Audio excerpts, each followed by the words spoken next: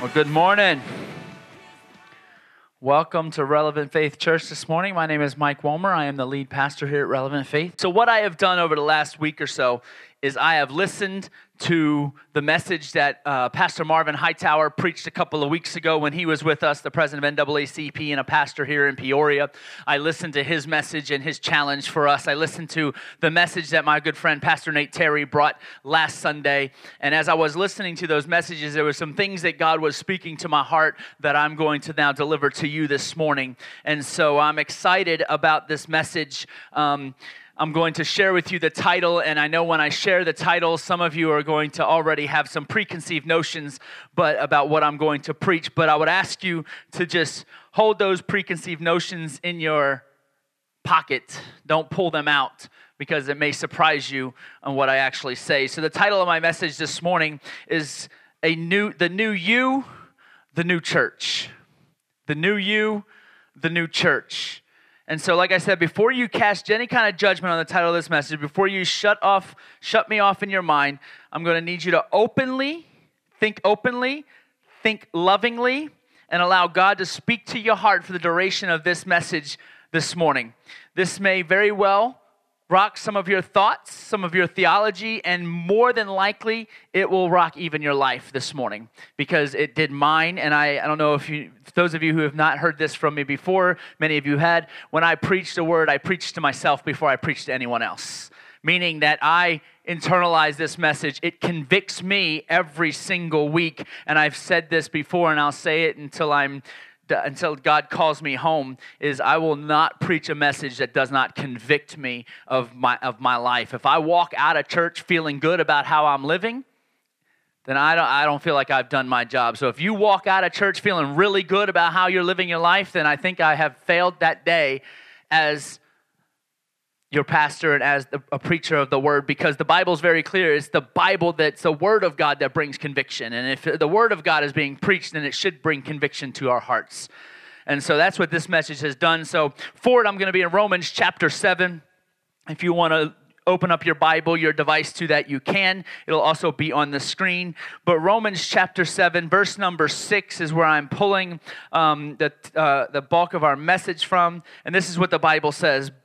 But now we have been released from the law, for we died to it and are no longer captive to its power.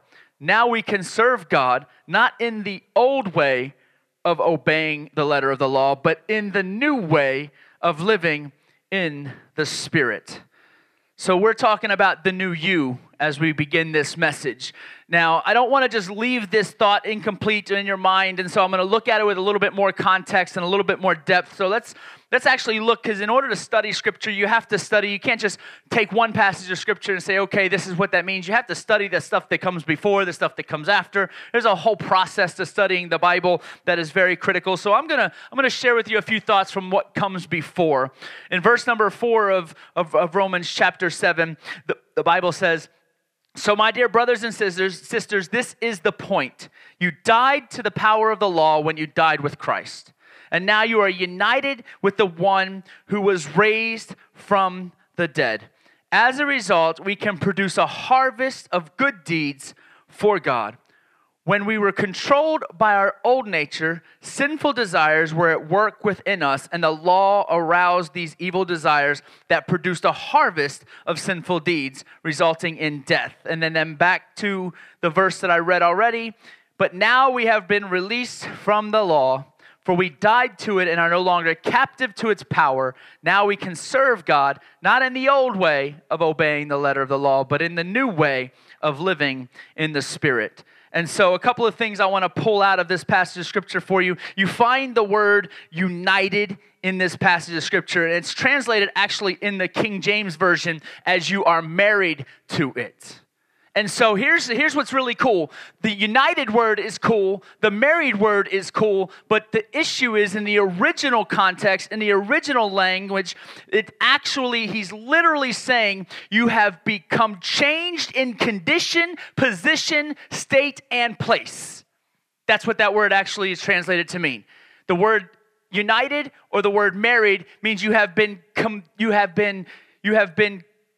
Let me go back to my notes so I don't miss what I said, because I pulled a definition right out of the original language, that you have been changed in condition, position, state, and place, but it doesn't just stop there, and made one with Christ. Changed in condition, position, and state, and place, and made one with Christ. So in order to fulfill the scripture, the word of God that Paul is preaching, he is saying you have to become one in Christ, but you have to become changed in your condition. What condition is that? The condition of your heart, the condition of your mind, the condition of your body, your soul has to be changed. Your position has to be changed. What does that mean? When you are positioned with Christ, you take on a lowly seat with Christ. You take on a seat that says, I am not this high and mighty man. I am not this perfect person. I have not got this all figured out. You have to change your position. It's the same thing when a man and woman get married. The position changes. When a single woman is living her life, she's living her life with Christ. When a single man is living his life, he's living his life with Christ. When the two become one in marriage, the position changes. The single woman is no longer all in of her own. The single man is no longer all in of his own, but he becomes actually the priest of his home, and biblically orderly as the priest of that house and the head of that household. And a woman becomes subjective to the man, not in an abusive fashion that the liberal left wants to say that that's what happens. It's actually a biblical fashion. The part of the reason why marriages fail so badly today in the church as they do anywhere else is because there is a disorder in the order that God created. And I know that's not popular preaching, but that's why they fail. That's the bottom line, because we try to become something that we're not meant to become. Our position has to be changed. So in order to live united with Christ and live as one, we have to change our condition, change our position, change our state. That doesn't mean leave Illinois, although some folks would like to do so. That doesn't mean leave Illinois, because here's the reality. If you decide on your own to leave Illinois, then you're deciding that God put you in the wrong place. It's the way I see it. If I make a decision of my own, I'm saying, God, you put me in the wrong place. You've done the wrong thing. Now, if God leads me out of the state of Illinois, that's a different story. If he's called me to leave, that's a different story. But people just up and leave and do whatever they want because I don't like the taxes here. Okay. I've been living here for 5 years. I don't like the taxes either.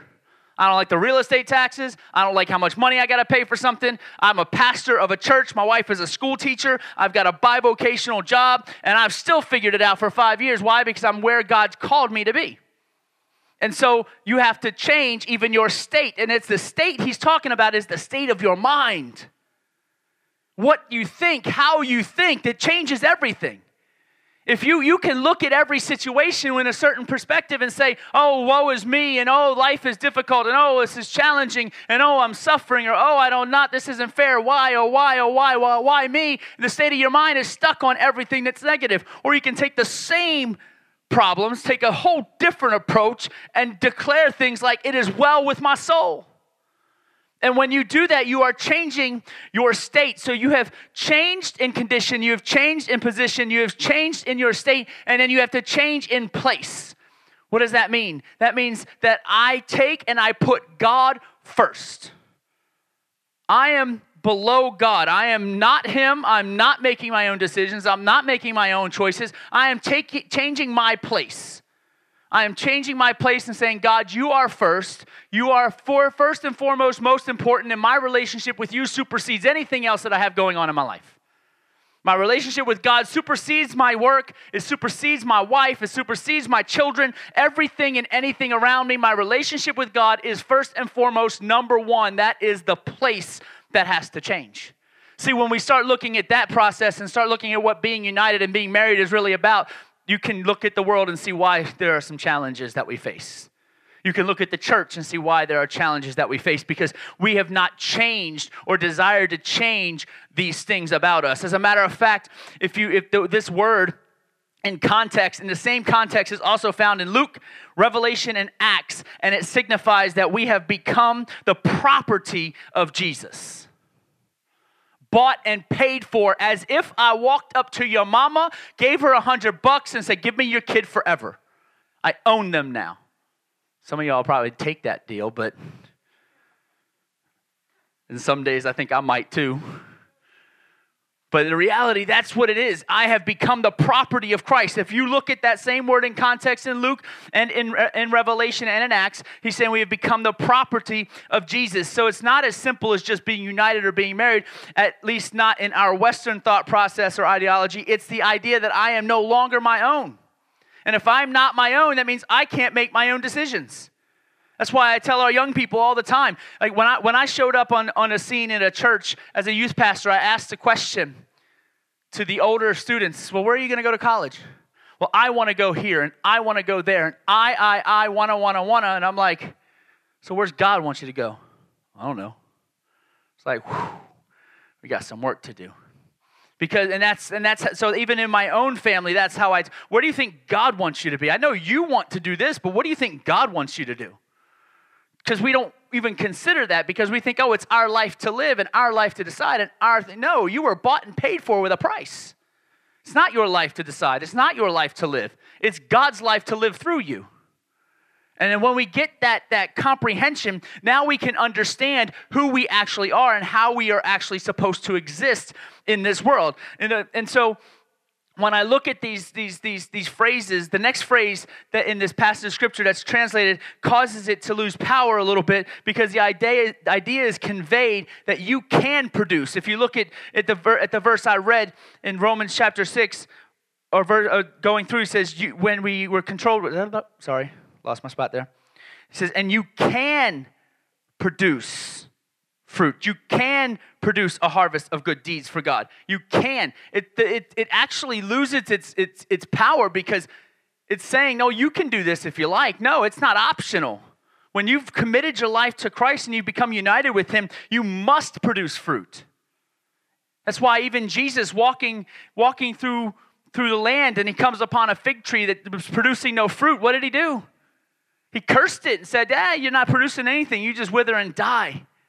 Matter of fact, some theologians believe, and it's not necessarily completely proven or even disproven, but when I was in Israel, I was driving through, and the tour guide we were with actually showed us the land that they believed Jesus was walking on when he cursed that fig tree.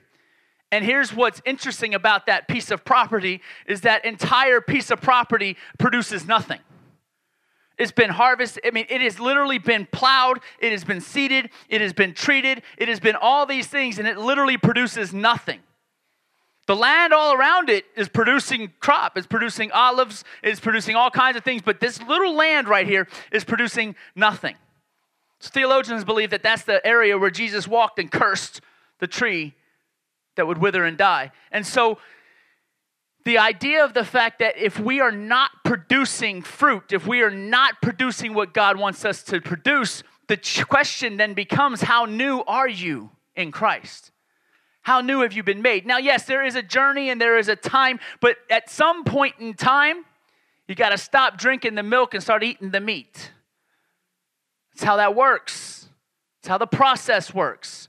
We want to drink milk all the time.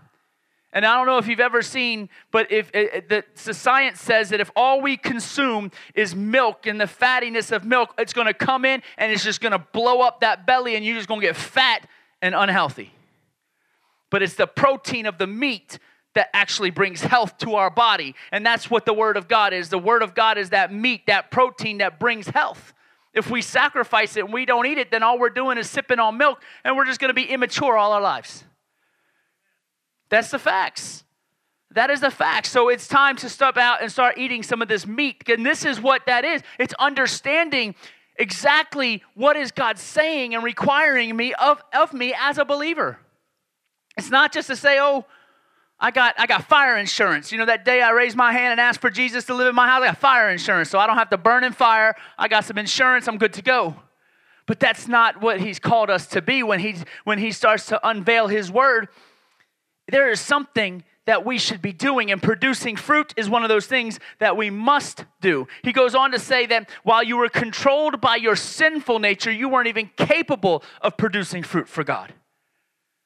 So as long as we're controlled by our sinful nature, we're not even capable of producing fruit.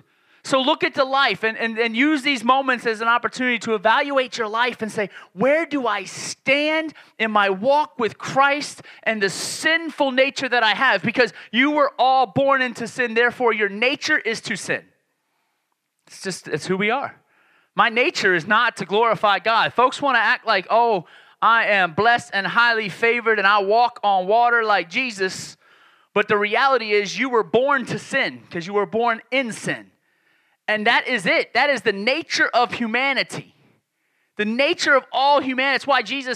That's why when Jesus said, why do you call me good? There's no one good but the Father. Now, God makes us righteous through Christ, but he doesn't necessarily make us good. He makes us righteous. Righteousness and goodness aren't the same thing. We are made righteous through Christ. He is that gap.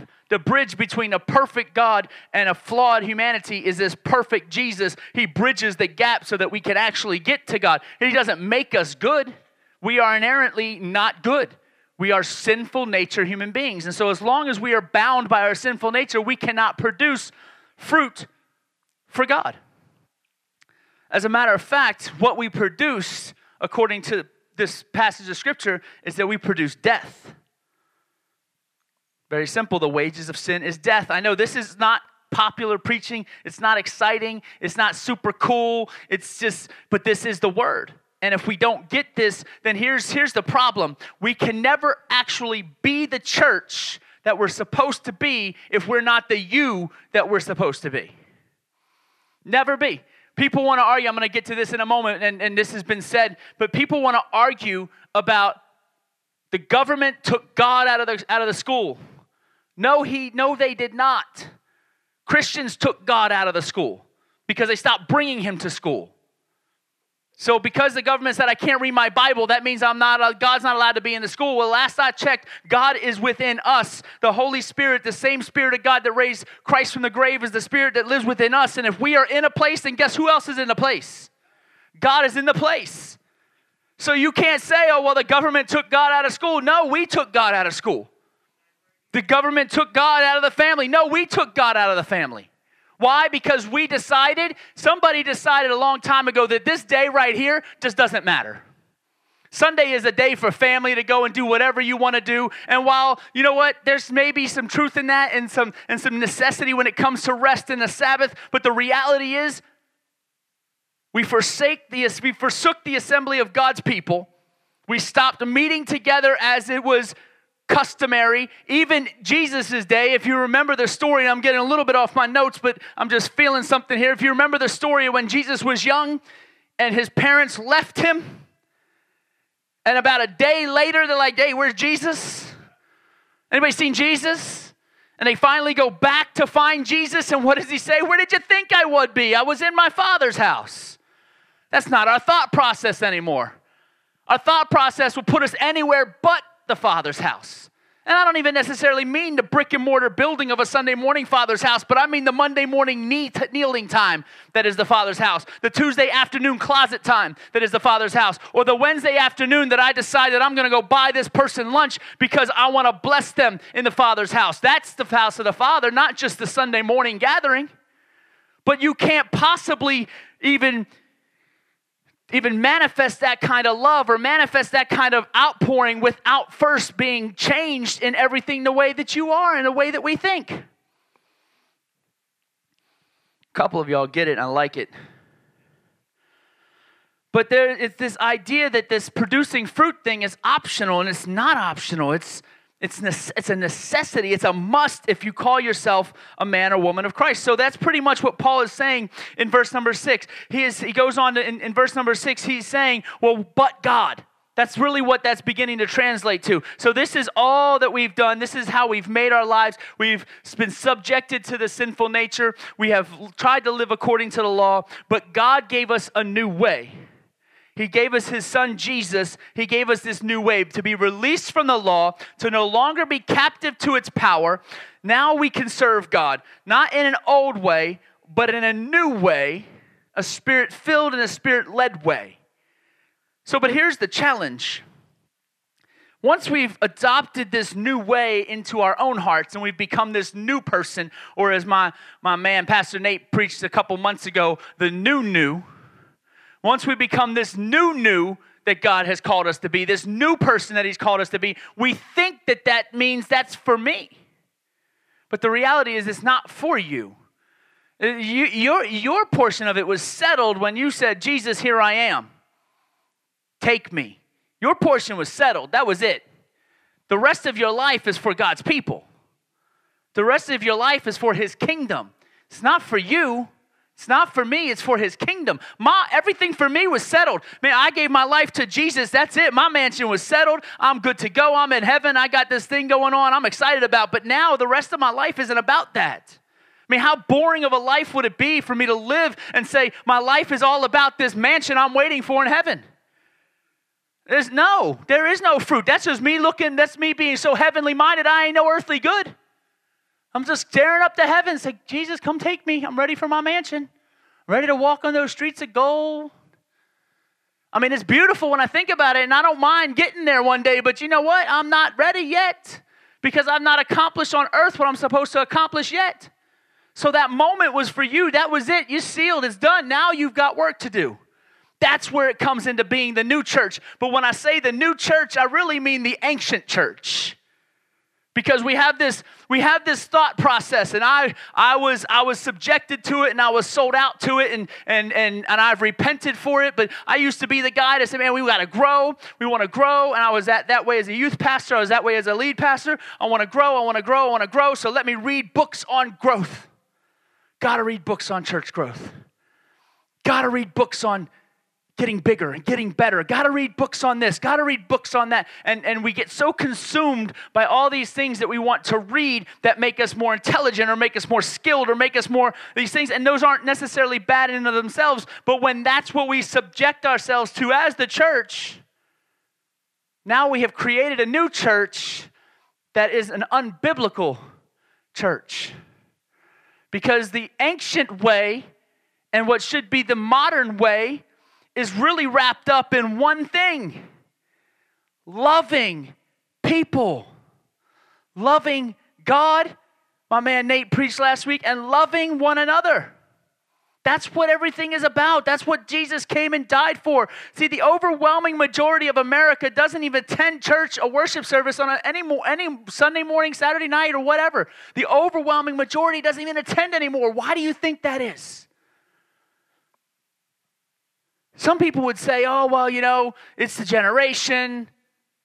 The overwhelming majority of people my age don't even attend church. So it's not just a generational thing. Why do you think that is? Because when they walk into the church, they get judged. They get persecuted. They get looked at. They get laughed at.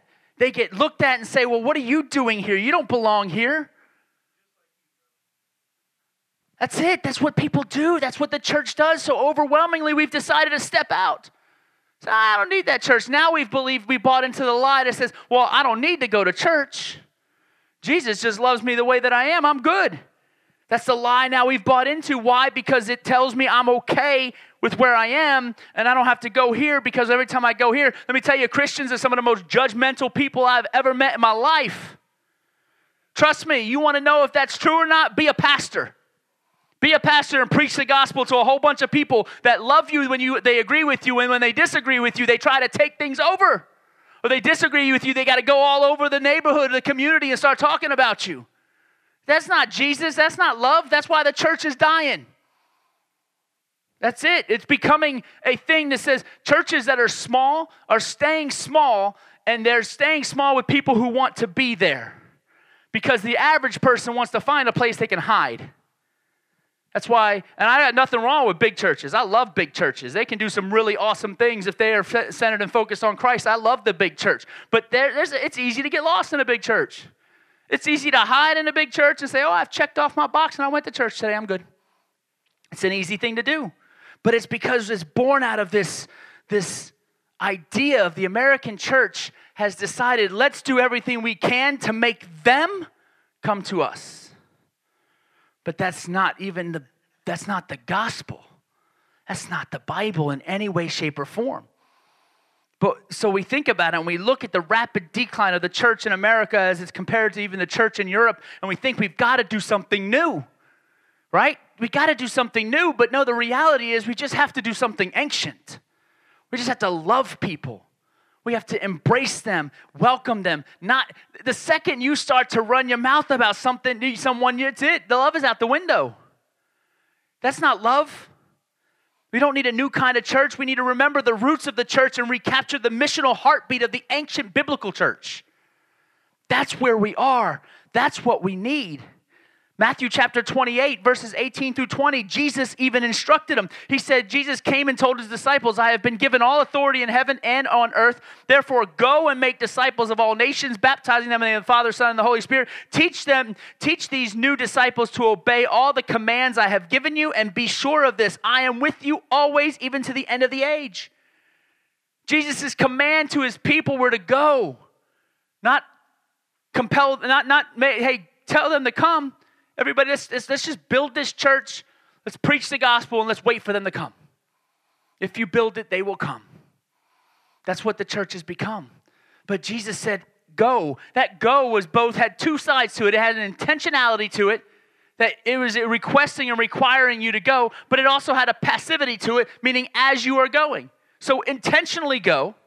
That's why we send missionaries. That's why we plant churches. That's why we do those things, because we're intentionally going. But the passivity of it is that as I am going, that's what that means. As you are living your life, make disciples. You know, we think making disciples is taking a hammer of judgment and beating over their sinful head what they're doing wrong. But Jesus modeled what making a disciple was. He said, I'm going to love you. In spite of your sin, I'm going to love you. In spite of your struggle, I'm going to love you. In spite of what you've done, I'm going to love you. I'm not going to beat you with a hammer. Because that's after all, is what he requires. It's what he desires. It's what he started. I believe that it's by the Spirit's empowerment that we have to understand that through our personal experience, through our preaching and through our teaching is how we will make disciples. And loving people. Matter of fact, a guy I look up to in ministry said this. He said, church is not a place where we go. Church is the identity of a people joining Jesus on his mission as they go. Derwin Gray, one of my favorite pastors in the world, pastors a church called Transformation Church in North Carolina, champions a multi-ethnic cause. And this is what he said. Put that slide back up for me, Nick. Church is not a place where we go. The church is the identity of a people joining Jesus on his mission as they go. What was Jesus' mission? To love everyone. And if we're going to be the church, the ancient church, we need to love everyone. That's why I don't look at the missionary's life and suggest that it's the missionary's job to win people to Christ, or it's the pastor's job to win people to Christ. Here's what my job is very simple. In all of this, my job is simple. My job is to equip the saints for the work of the ministry. That's my job. As your pastor, it's my job to equip you to do work, not to do the work, but to equip you to do the work. But here's the thing. I equip you to do the work, and then I do the work alongside of you. That's what it's supposed to look like. Not just me standing up here on my platform and saying, okay, now you guys go and do it while I sit down and chill. No, it's I've equipped you, now let's do it together. That's what the church is supposed to look like. That's what the body of Christ is supposed to look like. It is supposed to be taken into the business world, the education at all levels, science, politics, arts, music, media, technology, and the gym that you frequent when you work out. That's where the gospel is supposed to be taken. And if I forgot to mention a place, that place too. All the world. Go into all the world. See, I believe on the weekend the church gathers. Throughout the week we scatter. That's what happens. The church gathers on a weekend. Throughout the week we scatter. Now, do we scatter and just live our lives, or do we scatter and as we're going preach the gospel? You don't have to have a theology degree to preach the gospel. Some crazy fool brought up that idea. I remember the first day that somebody asked me, where'd your theology degree come from? I'm like, I don't have one of those. They're like, then why can you preach? I said, because Jesus told me to. And then I'm studying to show myself approved, not just, I'm going to preach because I want to, and let me open the Bible and just start telling you what I think it says. There's a process to it, but theology degree is not the process. There's nothing wrong with it. Don't get me wrong. I've become a fan of education. I didn't start out that way, but I've become a fan of education to the point that at some point in time in my future, near future, hopefully, but at some point in time in my near future, I'm going to go back to school and get a master's degree in theology because I love the Word of God that much, and I want education and teaching and learning from people who are smarter than me, because there's a lot of them out there, and I love that. But that's not why I preach. That's not why I go. That's just something to help equip me to do it. But you don't have to have that to do this job. You don't have to have that to preach the gospel. It's life. It's living your life. It's loving people. So what does that look like? Real simple. Love one another as family. Love one another as family. Because here's what I've come to realize about family. Even the family that you don't like, you will fight somebody for. It's a fact. My sister and I have grown up, and we've not liked each other very much at all in our lives. And I could tell you stories upon stories upon stories of horrendous things I did to my sister because I didn't like her. And she did the same thing. Imagine how rough it could be, and that's me and my sister's relationship. Things like launching basketballs from 30 feet away to pound her in the back of the head with it and laughing when she falls down. To her getting a football helmet and smacking me with a football helmet while I sleep. It's funny. You can laugh. It's okay. That's the volatility of my sisters and my relationship, but I almost killed a man for touching her. I almost killed a guy. When I was a teenager, I was going to cut somebody for touching my sister. I had to cut him because he was bigger than me. But that's what we'll do. We'll fight for family. We will cut you over family. Whether we like them or not makes no difference. That's how we're supposed to love one another. We're supposed to love God and love one another to the point that it does not matter what they do to us personally, we still love them. That's a difficult a concept to grasp, but it is the reality of the gospel. They've offended you? Great, turn the other cheek. How many times should you forgive someone? As often as they offend you. If they offend you once, forgive them once. If they offend you 1,000,000 times, forgive them 1,000,000 times. That's the gospel. Keep turning cheeks. You got 4 of them. Keep giving them all. Rotate through. It'll ease some of the pain.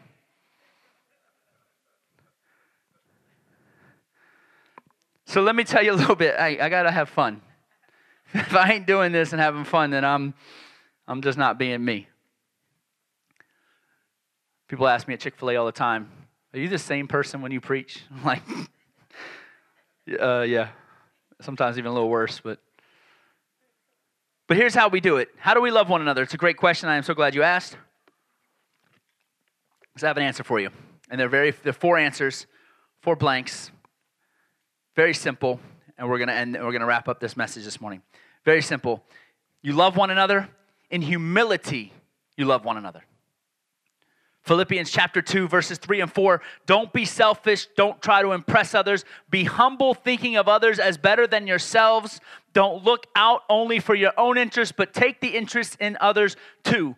Here's what that actually means. It sounds like, oh, okay, let me sit down and have a conversation with you about something that I don't care about so I can show interest in you.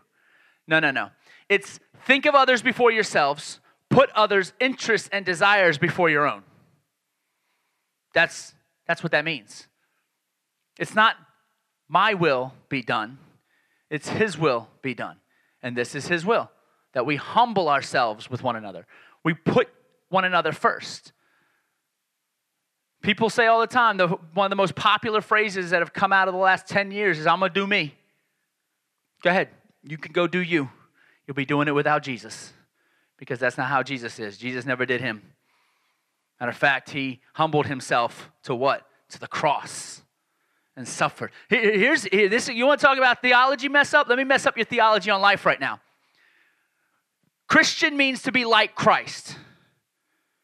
Christ humbled Himself to a cross and suffered and died for people who would hate Him. That's your call. That's what you're called to do. If you're going to be like Christ, that's what it is. It's embracing the suffering of Christ, humbling ourselves even unto death for one another. That's what loving one another in humility looks like. The second way we love one another is we honor one another. Ooh, this is where it's going to get ugly for some folks.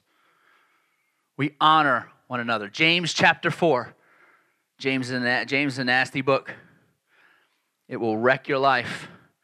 James chapter 4, verse 11 through 12. Don't speak evil against each other, dear brothers and sisters. If you criticize and judge each other, then you are criticizing and judging God's law.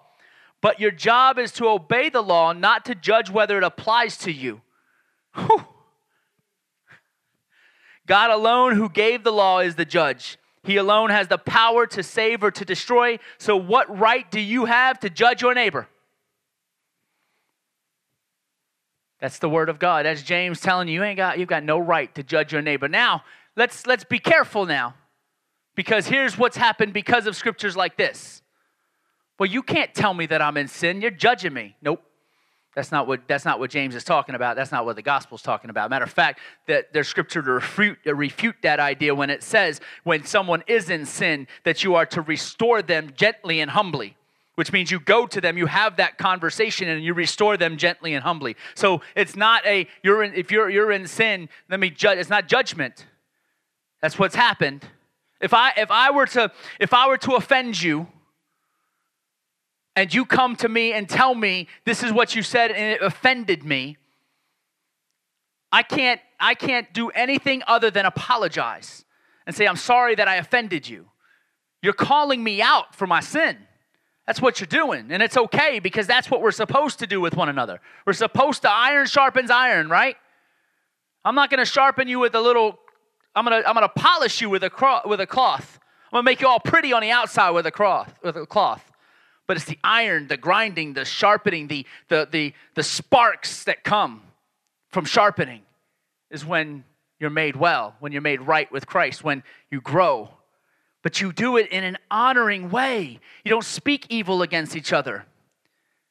The moment you look at somebody and judge them or speak evil against them because of how they look or because of how they dress or because of how they live, now you're not loving and you're not honoring. You go through something, the first thing that we do is we go to Facebook. Let me tell you about what this person did. And we will blast them on Facebook for all the world to see. Now, your sin just got multiplied by the 500 people that watch you. That's all you did was multiply your sin. I'm so glad that Facebook and all that stuff was not a thing when I was a kid. Man, it's tough to be a teenager today. It's tough to be a teenager today. Life is so fast. Life is so fast and so difficult, and you have access to so much so quickly. The mind's not built to contain that. That's why teenagers get all jacked up. Yeah. But don't speak evil against each other, dear brothers and sisters. If you criticize and judge each other, then you are criticizing and judging God's law. Number 3, the third thing that we do to show our love for one another is we connect with one another. We connect with one another. That's how we show love for one another, as we connect with each other. That's why I stand and I make a big deal about being a part of a small group, because we are meant to do life together. We're meant to connect with each other. If you just come to church on a Sunday, then dissipate throughout the week, and then come back on Sunday, let me tell you what you're doing. You're saying, God, here is my garbage. I'm laying it at your feet. Thank you for your presence. And then on your way out, you're grabbing it with your foot. You're dragging it so no one can see you drag it back out, because then you're going to come back the next week and do it again. The idea of connecting with one another, especially in a small group, means I can say, hey, this is what I'm struggling with. Pray for me. Help me. Walk with me through this. That's the idea of connecting with one another. Romans chapter 12, verse 16 says, live in harmony with each other. Don't be too proud to enjoy the company of ordinary people. And don't think you know it all. I will be the first one to tell you all the things I don't know, because the list is long. The list of what I don't know is so much longer than the list of what I know. I mean, it's not even close. So much longer. And I've been living my life for Christ for 20 years and doing everything that I can to abstain from as much sin as I possibly can. And I still don't know what I'm doing. That's the bottom line. I don't know what I'm doing, so I connect with other people. One of the greatest blessings of being and striving, here's what I love. One of the greatest blessings of being and striving to be a multi-ethnic church is that you get the opportunity. You understand the opportunity you have. You get the glorious opportunity of connecting with people that aren't like you. Man, if I had a church full of people like me, that place would suck. Yes, I said that in church. Get over it. It just would. Come on, seriously. Is anybody so in love with themselves that that's all they want to be around is people like them? If that's the case, stay over there. I'll love you from here. I'm playing. I'll embrace you, and you can sit at my table too.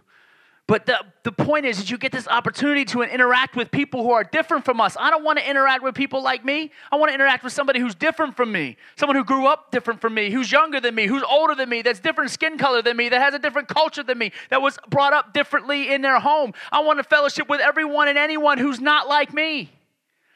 That's the point of love. That's how love is done. And if you don't like that in your life, let me tell you something, you're not going to like heaven.